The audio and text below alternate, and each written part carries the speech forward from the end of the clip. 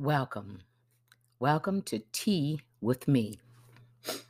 I'm Elder Hayes, and tonight I will share with you about being the apple of God's eye. This walk has not been an easy one, not in this day and time.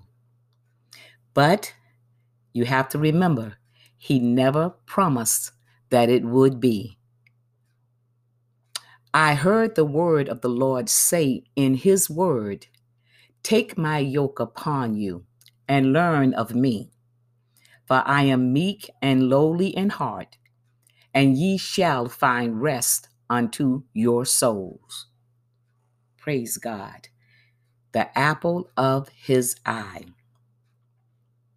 It is a comfort to know that Jesus is leading the way. And in times, even in past times when my foot has slipped, God did not leave me. He didn't forsake me. He just waited for me to get up, shake the dust off of myself, and get back on that path that He had laid before me. I heard it said that if you want to make God laugh, tell Him what your plans are. It was His love and His mercy, and with that gentle nudge of His shepherd's staff, that He nudged me back on that righteous path. And today, tonight, I can say to you, I am ever so grateful. In the book of Psalms, in the 18th division, beginning at the first verse, the word of God says, "I will love thee, O Lord, my strength. The Lord is my rock and my fortress and my deliverer, my God, my strength, in whom I will trust. See, He is my buckler and the horn of my salvation. He is my high tower. I will call upon the Lord, who is worthy to be praised. So shall I be saved from mine enemies. The sorrows of death compassed me, and the floods of ungodly men made me afraid. The sorrows of hell compassed me about. The snares of death prevented me. In my distress, I called upon the Lord, and I cried out unto my God, and He heard my voice out of His temple. My cry came before Him, even into His ears. Psalm 17:8 says, "Keep me as the apple of the eye.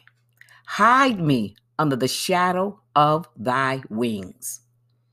The psalmist here uses two figures which recall God's love and care for His faithful people. One, the apple of the eye. The apple of the eye got its name because it's a round shaped, the pupil. It is the pupil. In the Hebrew metaphor, it expresses something greatly valued and dear. The delicate part of the eye that is essential for vision and that therefore must be protected at all costs. Number two, no part of the body seemingly is more precious, more tender, and more carefully guarded than the eye. And the eye, no portion more particular to be protected than the central apple, the pupil, or as in the Hebrew Bible is called the daughter of the eye. In verse 8, it states, "Keep me as the apple of the eye." See, the all-wise Creator has placed the eye in a well-protected position. See, it stands surrounded by projecting bones like Jerusalem, encircled by its mountains. Moreover, its great author, the Creator, has surrounded it with many tunics of inward covering. Besides the hedge of the eyebrows, the curtain of the eyelids automatically closing when there is just the least possibility of danger, made it the emblem of that which was most precious and jealously protected. The fence of the eyelashes protect the eye from debris and perform some of the same functions as the whiskers of a cat.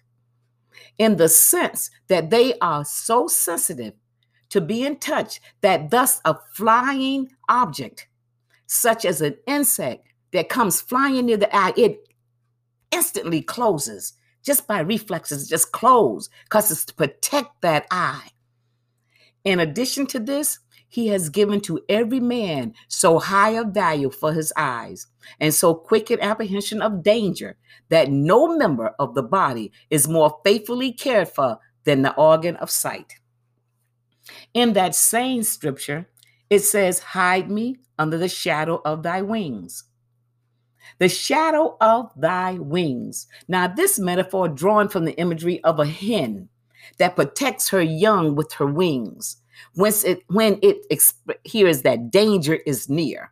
You ever watched a hen that when she senses danger, she just pauses and she starts looking around, and all of a sudden she make a cluck, cluck, cluck sound, and those little biddies, they come running under their mother's wings, and she just burrows down and cover them. And all you see is just her sitting there. You don't even see any of those little chicks. She's protecting them. And that's how God does us. We can just run in to him and he just protects us. Psalms 36:7 says, how precious is your loving kindness, O God. Therefore, the children of men put their trust under the shadow of your wings.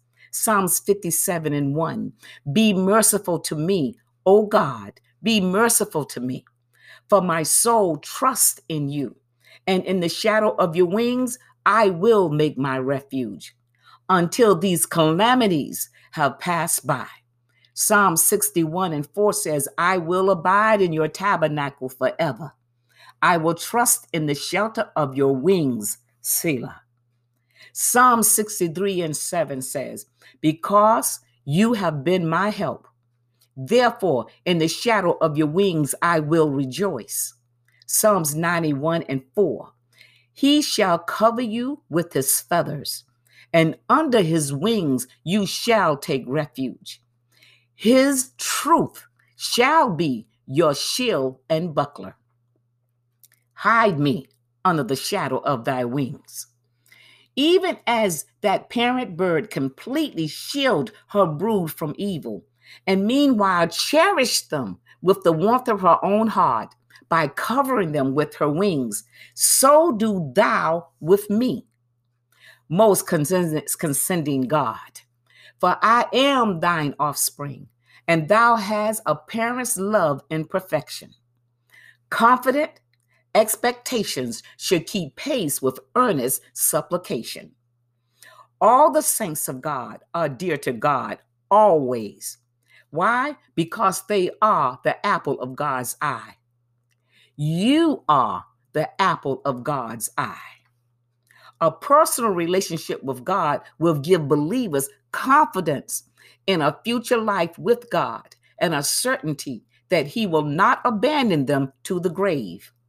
Psalm 73:26 says, my flesh and my heart faileth, but God is the strength of my heart and my portion forever. This evening, I'm going to speak regarding being the apple of God's eye, being in that protected shadow of his wings. The phrase apple of my eye refers to something or someone that is cherished above all others. Developing a personal relationship with God, where he provides you with exceptional care because you are the cherished one. My relationship with Jesus is like that river, ever flowing. And just like the river, sometimes it swells, causing its banks to overflow. That's when the Holy Ghost has his way.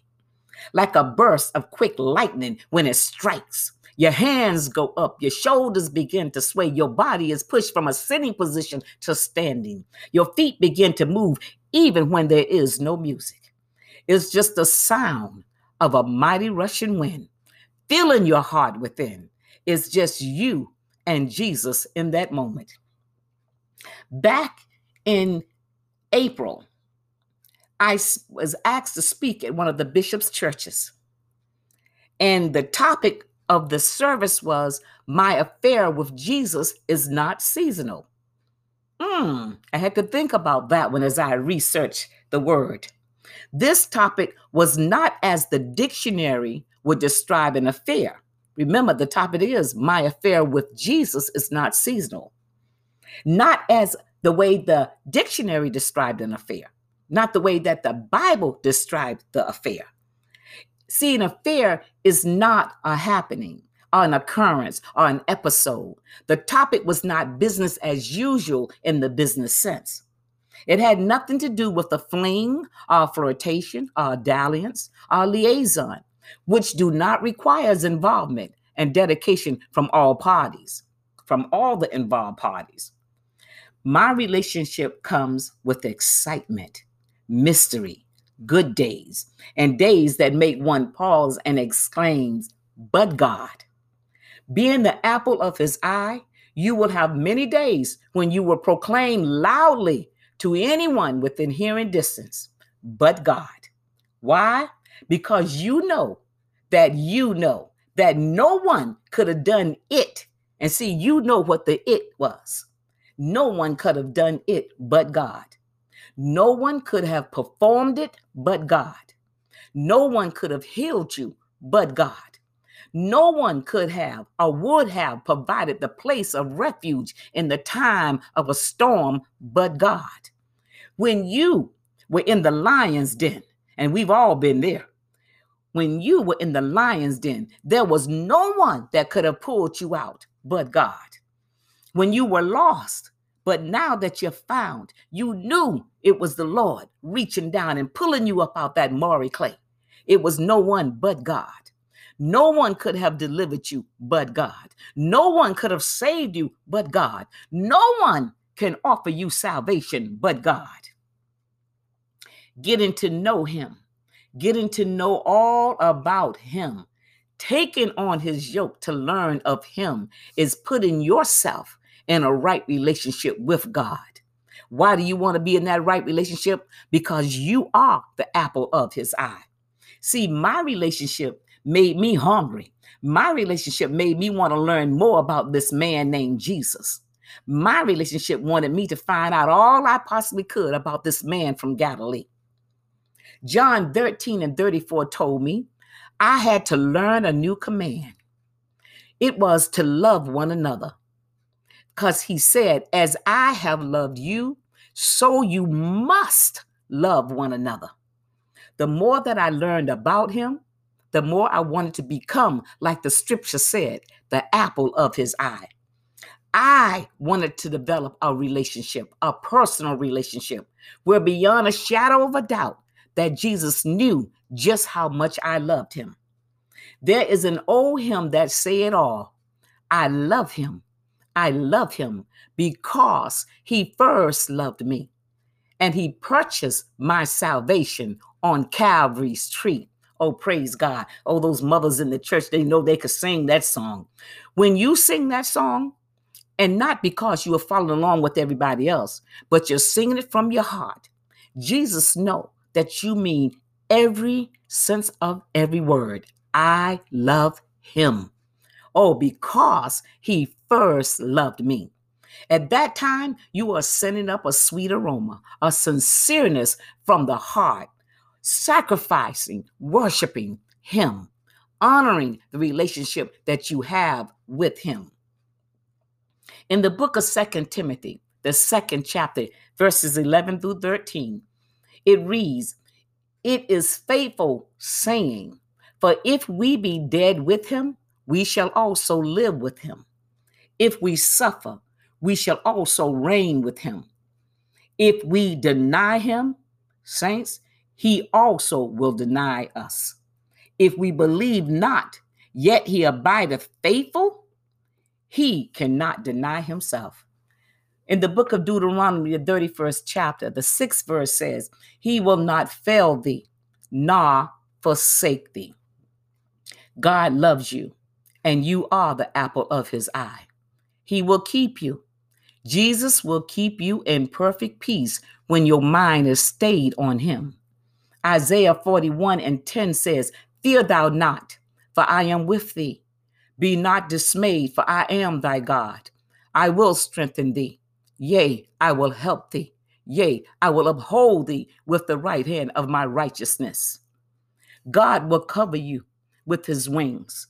When the world seems like it has turned upon you, God will keep you warm with the beating of his heart.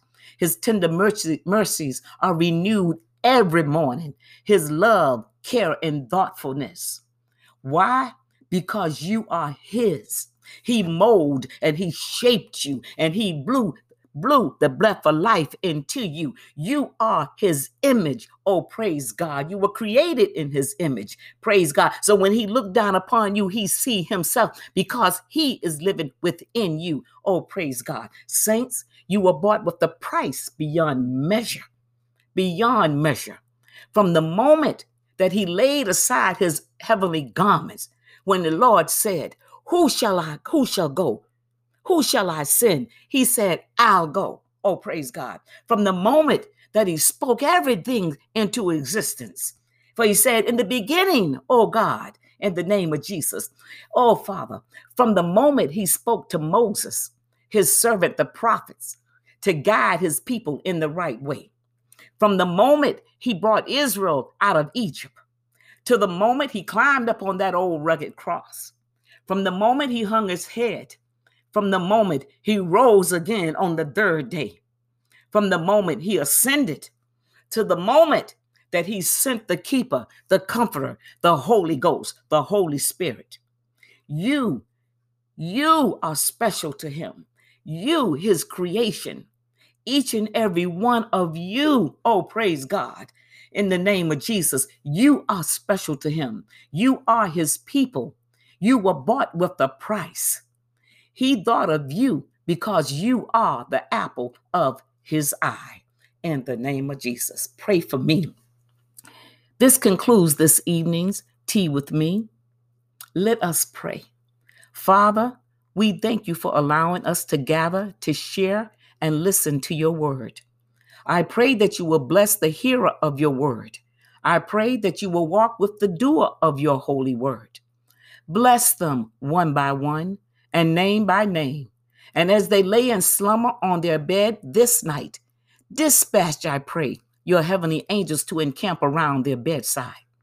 Keep them, Father, in the ark of safety. Cover them, Lord. Bless them, for only you know, Lord God, what they're in need of. Only you know what their wants are. Only you know what their heart's desires are. In the name of Jesus. Bless every marriage, Father God. Bless every child, son, and daughter, Father, in the name of Jesus. Oh God, cover them, Lord God, in their going out as well as their coming in, Father. Bless them on their jobs, oh Lord God. And Father, if they're in search of a job, open up the door, Lord God, and allow them, Father God, to walk in, Father God, in the name of Jesus. Oh, Father, bless, Lord God, each and every household in the name of Jesus. Cover with your precious blood, Lord God, and protect and shield, Lord God, in a time such as this, Father, in the name of Jesus.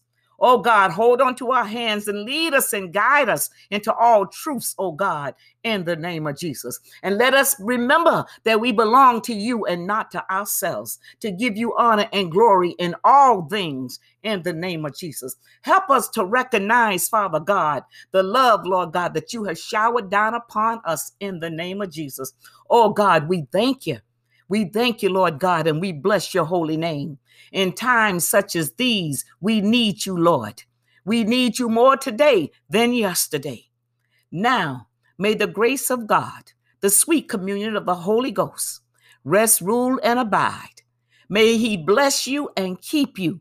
May he cover all of us in the name of Jesus. May he bless us in our going and coming. This, saints, I thank you for sharing with me this cup of tea. I am Elder Hayes. I thank you for tuning in. Until next time, blessings in the name of the Father, the Son, and the Holy Ghost. In Jesus' holy name, I pray. Amen.